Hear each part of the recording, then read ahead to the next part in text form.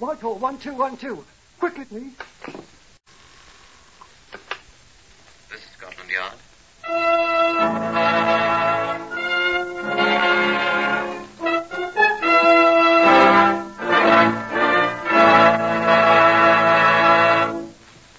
For the first time, Scotland Yard opens its secret files to bring you the authentic, true stories of some of its most baffling cases. These accurate records are drawn from the Scotland Yard file by special permission of Commissioner Sir Harold Scott. They're true in every respect, except for the names of the participants, which, for obvious reasons, have been changed. The research has been done by Mr. Percy Hoskins, chief crime reporter for the London Daily Express, and the stories for radio are written and directed by Mr. Willis Cooper. Here are the principal participants in case number 201 MR340. Sidney Patterson, builder. Mr. Patterson is absent, sir. Detective Inspector Edmund Whittaker of Scotland Yard. It was quite obvious why Mr. Patterson was absent. There are other participants in our case number 201 MR340, but not of the same importance as Mr. Patterson. We shall run across them as we go on. We shall run across a great many interesting things as we reenact case 201 MR340. And I should like to warn you, if you have the slightest trace of murder in your heart, that a murdered person's teeth are almost impossible to destroy, and that nothing is ever lost. It will certainly be found sometime, somewhere, by someone. Now, will you come with me? This is Scotland Yard's Black Museum. Yes? It's Inspector Whittaker, sir, with a friend. Oh, do come in, Whittaker. Thank you, sir. Come along. This is Chief Superintendent John Davidson, the curator of the Black Museum. Well, how do you do? I'm afraid this place is a little like a chamber of horrors, although our exhibits taken by themselves are not so startling. But they are souvenirs of the lawbreaker's art, particularly of the unlovely art of murder. Now, this human bone here brought one man to the hangman's expert hands. And these dried bloodstains on this cloth are from a once-loving husband's throat. And this revolver... Oh, but you wanted to see the exhibits in our case 201 MR340, didn't you, Whittaker? Yes, if you please, sir. Well, these are the only ones we had.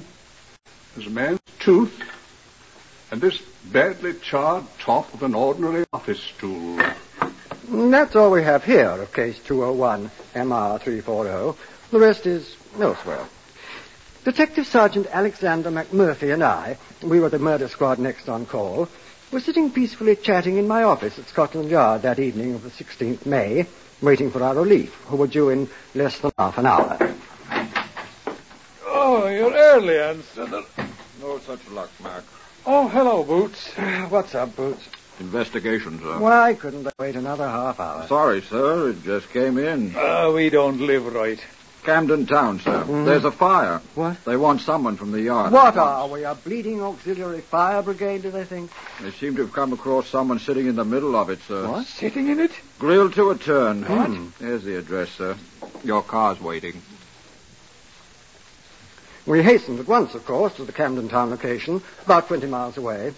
The fire was a small one.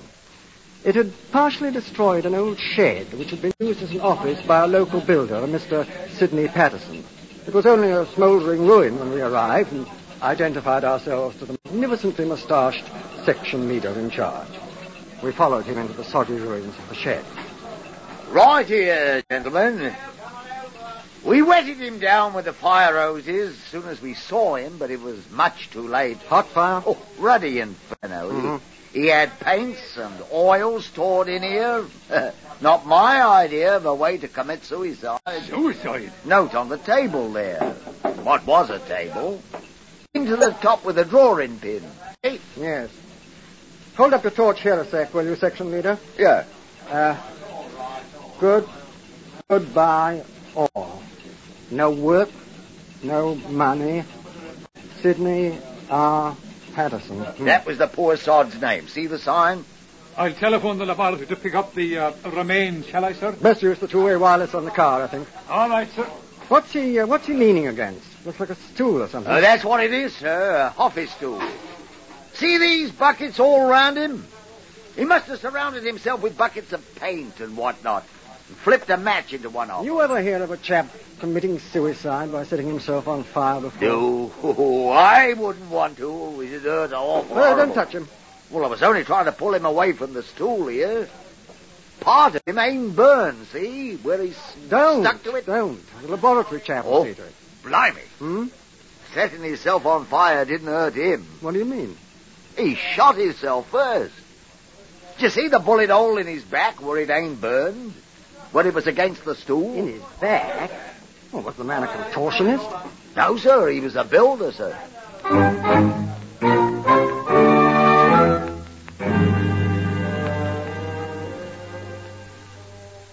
At the Yard's pathological laboratories, the relatively small, unburned portion of the body was carefully examined, and it was established that the bullet wound was the probable cause of death.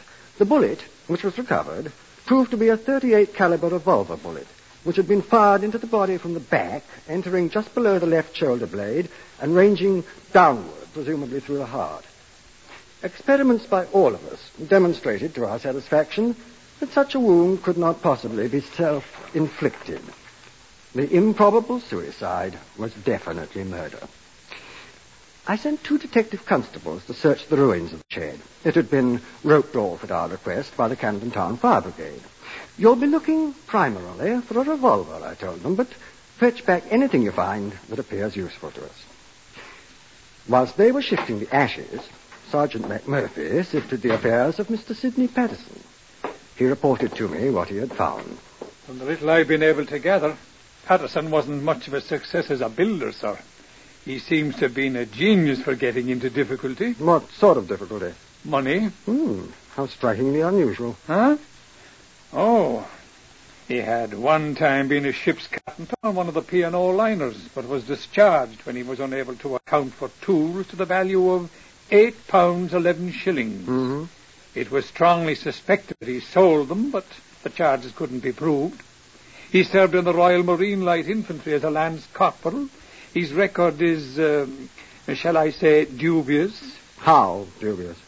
He was accused of a number of times by his shipmates of cheating, specifically at the game of Crown and Anchor.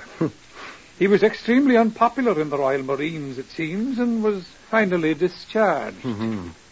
I shall have a more detailed report from his former commanding officer tomorrow. Hadn't he any friends at all? I've been able to discover only one with whom he could be said to be reasonably friendly, a man named Duncan Frazier, a rent collector in the city with whom he frequently played billiards. I hope he didn't make the mistake of trying to cheat a Scotsman. I'm not so sure, sir. Eh? Duncan Frazier has been missing since the night of the fire.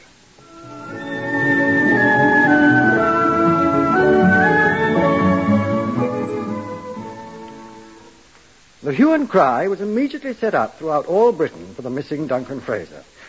It's extremely difficult for a British subject to leave our tight little island without record. But the search was no avail whatever. It apparently dropped off the earth. The constables applied to the ash sifting at the scene of the fire found only one thing of note: the twisted remains of an ornate red and black fountain pen, which was identified by his wife as Sidney Patterson's property. Careful examination showed that it was the pen with which the farewell note had been written, and comparisons with other known samples of Patterson's handwriting demonstrated that it had been actually written by Patterson himself. Sergeant McMurphy and I were extremely glum as we discussed our progress in my office late one night. Progress, indeed. We've been progressing backwards, sir. Yeah, if we could find the revolver, it'd be quite simple to trace its owner. If the owner is Duncan Frazier, we'll still have to trace him. No luck yet? None at all. You know, sir, one thing puzzles me. A great many things puzzle me, Mac. If this missing rent collector did murder Patterson, why did he first deposit half the money he'd collected in the bank, I mean? If he was going to kill someone and scram, why didn't he keep it all? He'd need it. How did he get Patterson to write his own suicide note? Had a gun on him, maybe. Well, the handwriting wallahs insist there's no indication of stress or strain or emotional upset or whatever in the handwriting. It's normal, they say. I wonder... What? I'm thinking. I have a filthy little hunch, Mac. What? What if Frazier's dead? Maybe he is. We can't find him. The teeth of that deader weren't destroyed. Patterson's? I'm wondering if it was Patterson's. Or Duncan, Mac. Patterson was a known crook. Could he have been playing games with us? Show me that telephone, old boy.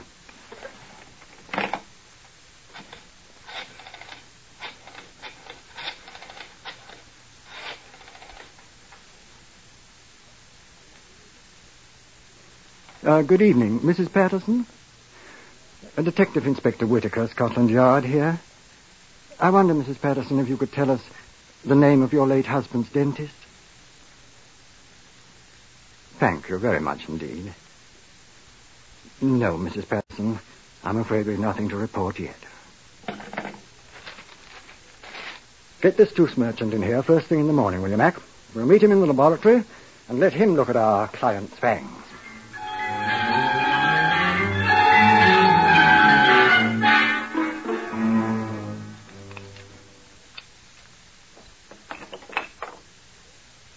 Well? Well, what, Doctor? I never saw these teeth in my life. What? Oh? I can assure you they are not Sidney Patterson. You can swear to that, Doctor? Well, I hope you're not impugning my professional judgment, sir. Well, not at all, Doctor.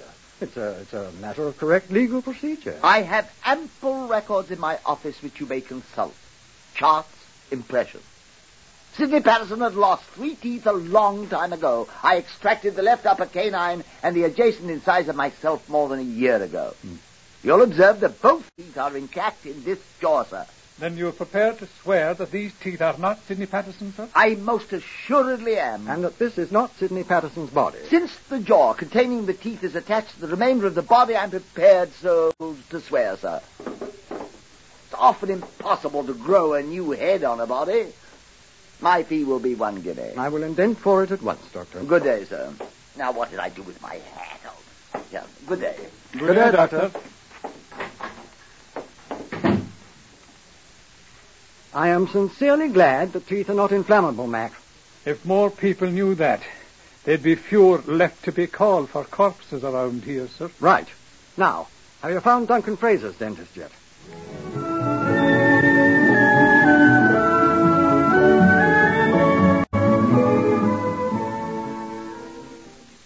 I at once caused a thorough investigation to be made throughout London and the vicinity of Perth in Scotland, where Frazier came from, to discover a dentist who had been employed professionally by him. The search was most thorough, although the combined efforts of Scotland Yard and the provincial police were not sufficient to find the person. In the meantime, we were able to lay our hands on some 13 or 15 persons who had known either Patterson or Frazier. Each individually viewed the grisly remains in the Scotland Yard mortuary, and the results? Ivor Young, Esquire, former employer of Duncan Frazier. Oh, it's hard to say, but I believe this to be the body of Frazier. Michael Fish, a former neighbor of Frazier. No, that ain't him. I knowed him well.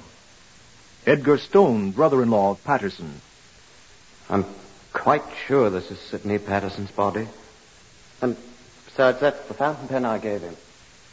Artificer Sergeant Rodney Smith, Royal Marine Light Infantry, a former service acquaintance of Patterson's. No, that ain't him at all. Oh, I wish it was. Bleeding stinker he was. No, but this ain't him. Police Constable Mark Emerson, a former billiards companion of Frazier. It's Duncan, all right. He looks awful, but then he always did. Hamish Frazier, uncle of Duncan. Oh, no. No, that isn't my nephew, Duncan. Samuel Furness, laborer, sometime employee of Sidney Patterson. I know it's him. Well, didn't I work for him? Confusion. Confusion confounded. 6 said it was Furness, 7 insisted it was Frazier. Patterson's widow herself was not sure, and she and her brother, Edgar Stone, Patterson's brother-in-law, had high words. McMurphy and I nipped round to the Goat and Compasses to refresh and sustain ourselves. I was finishing my gin and bitters, and Mac was deep into his second pint of mild and bitter, when the proprietor, one Dick Gillespie, came out of the saloon bar and accosted us. Oh, I say, Inspector Whitaker, I didn't know you were in here. Yeah, hello, Dick. There was a telephone call for you. Oh, who was it? Sergeant Kenneth at the yard. What do you want? Well, he said they'd found the dentist. What's the matter, Inspector? Your teeth hurt you?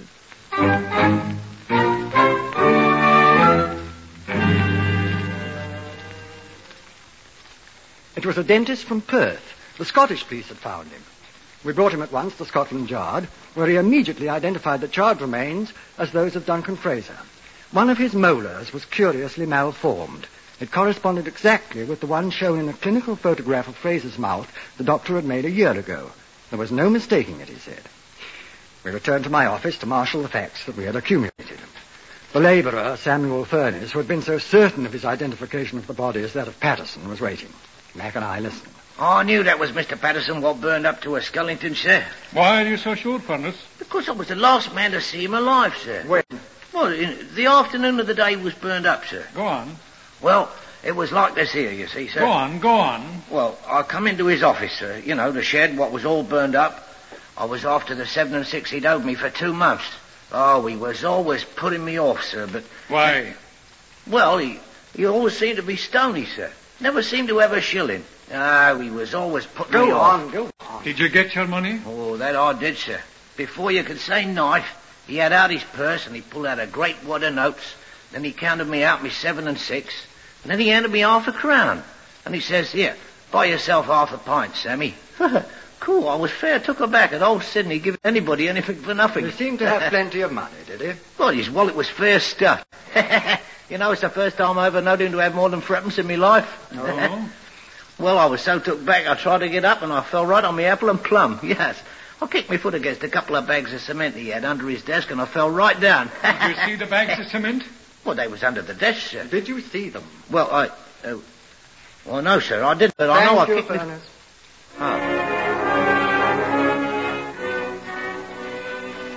Patterson had plenty of money in his wallet for the first time. We found that there was absolutely no identification in the ruins of the burned shed that any cement had ever been stored there. We'll find him.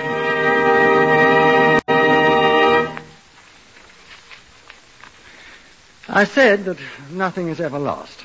No thing, no person. I will admit, however, that it is sometimes extremely difficult to find a missing thing or a missing person, especially when the objects of the search have few distinguishing characteristics. Sidney Patterson was such a man. Description of Sidney Patterson, broadcast by Scotland Yard. Age 43. Height 5 feet 9 inches. Weight 11 stone 4. Medium brown hair and straggling moustache same color, which he may have shaved off. Eyes blue.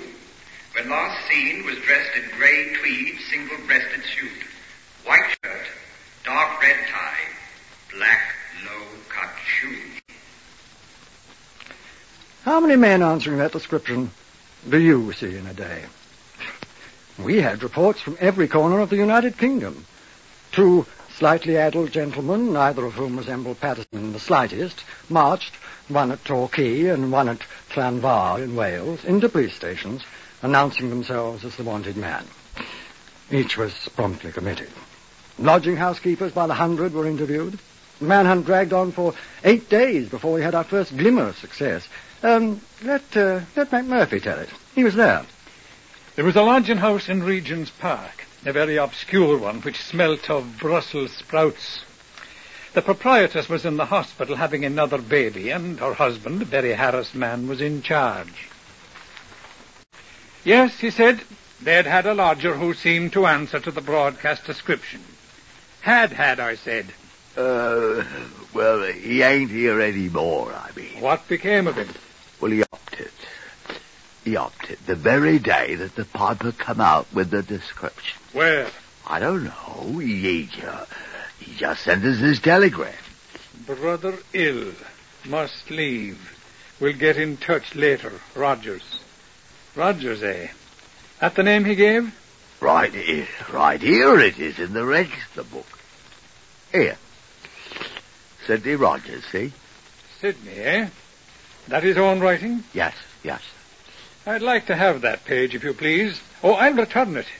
You're sure it's his handwriting?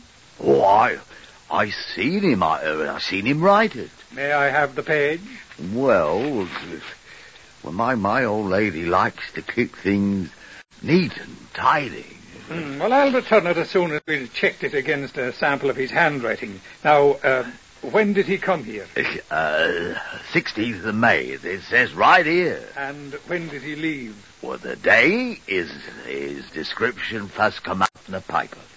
He leave his luggage? Oh, he hadn't any luggage. He was here all the time without even changing his shirt.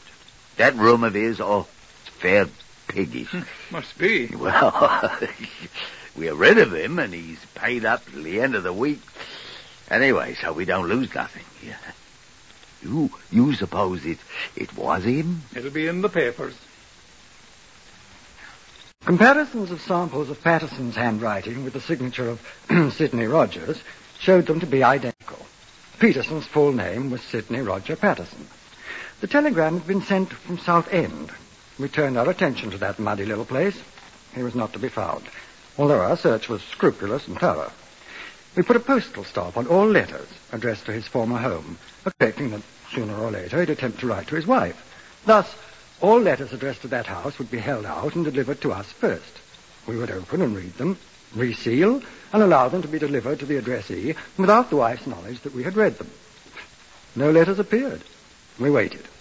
Time was on our side, and the searchers at Southend plodded along, making no apparent progress. And then, after a week had passed, the post office people sent us a letter. It was addressed to his brother-in-law, Edgar Stone, who had a room there. Letter addressed to Edgar Stone. Dear Edgar, just a line to you in the hope that I shall be able to see a friend before I end it all. Will you come to see me at Southend Sunday, please? Take the 10:35 train. It arrives at Southend at 12:08. Come out of the station, walk straight across the road and down Whitegate Road on the left side. I shall see you coming. If you come, please bring me a 15.5-inch shirt and a comb. Best of luck. Mine is gone. F. Farmer. Well. So. I withdrew the detectives from the area mentioned in the letter, which was resealed and delivered to Edgar Stone. I didn't want to alarm Mr. Farmer Patterson. Next day, Edgar Stone came to see me. He sat down nervously. What can I do for you, Sir Stone? I asked. I have received a letter, Inspector. Yes? It's from... Are you going to Southend on Sunday, Mr. Stone? Huh? Stone had a strong sense of justice, strengthened perhaps by the shabby way Patterson had treated his sister for so many years. He agreed at once to assist us. We sat in my office and planned it, Mac and Stone and I. You'll take in the shirt, of course, Stone, I said. Yes, sir. What a man who's going to end it all once with a shirt is beyond me. Probably needs it. Afraid he'll be recognized if he goes out to buy one, I expect. He's got plenty of money, we know that. If the banks had been opened that afternoon, he'd have any. He wouldn't have any. What? Well, Frazier would have deposited his afternoon's collection, same as he did his morning. Well, the banks had been opened. Fraser'd still be alive. Sydney'd be up to some other mystery. Yes. Well, let's get organized, shall we? First, we'll need a good man on this Whitegate Road to see Patterson doesn't get frightened into a bunk. You'd better do that, Mac. Well, I'm afraid he'll spot you for a cop. Guy. I've seen too many cinemas, I'm afraid. I don't like false beards. Wait. You play the fiddle, don't you, Mac? What? You could be a street fiddler, couldn't you? Well, I could. That's what you'll be. Complete with tin cup and pathetic look. Very touching and very unsuspicious. And I'll have half of what you take in. How am I going to stop a man with a fiddle? Oh, simple enough, old boy. Just play God Save the King. He'll stand at attention till I get there.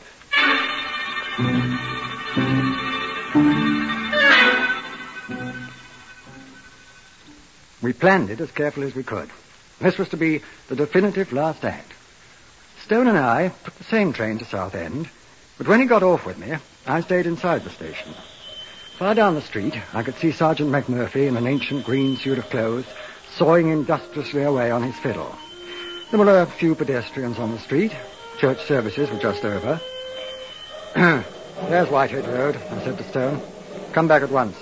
The up train's due in a few minutes. Good luck. I wish I didn't have to do this, Inspector, but... Just remember what he's done, Stone. It's the only reason I'm doing it, sir. Good luck. Sidney was my friend once. He turned and crossed the road, walked slowly down Whitehead Road.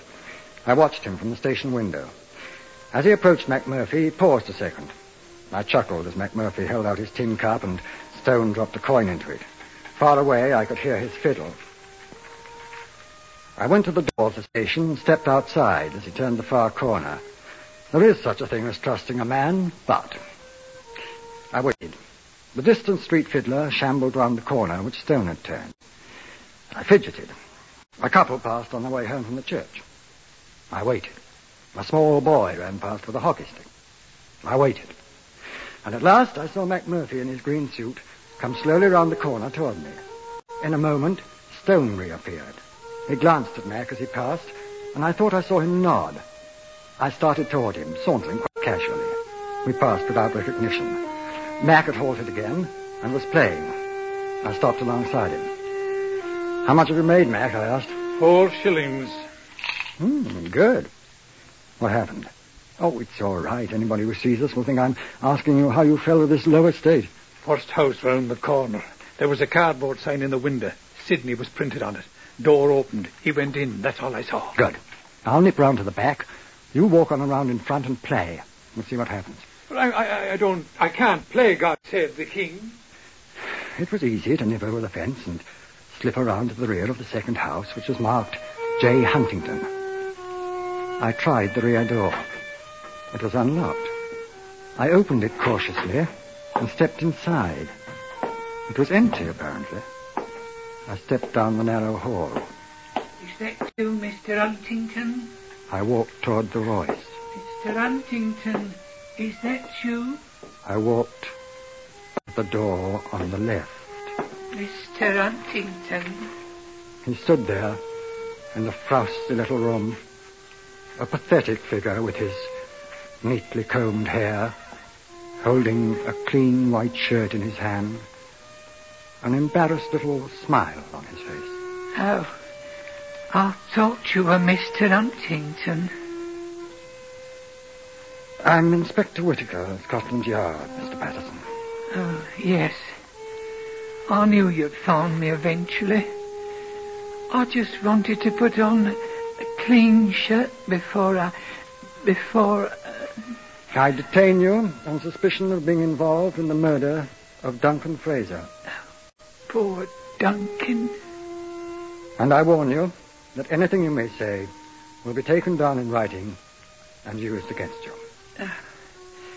There we are. I've only one thing to say, sir. I did murder Duncan.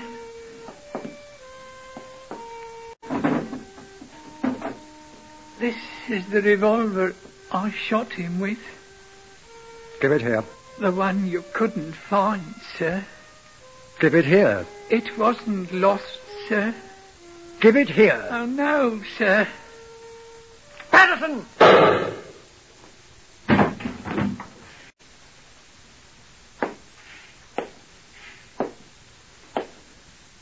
No, Sidney. Nothing is ever lost. Except lies, I'm afraid.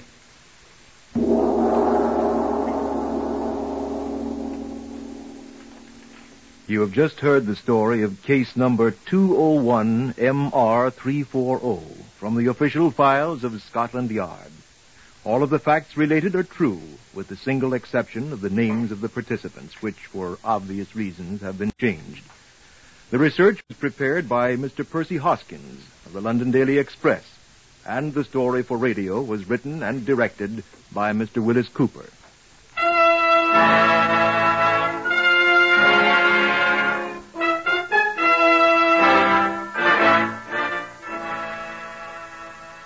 Next, listen for Tales of the Texas Rangers on NBC.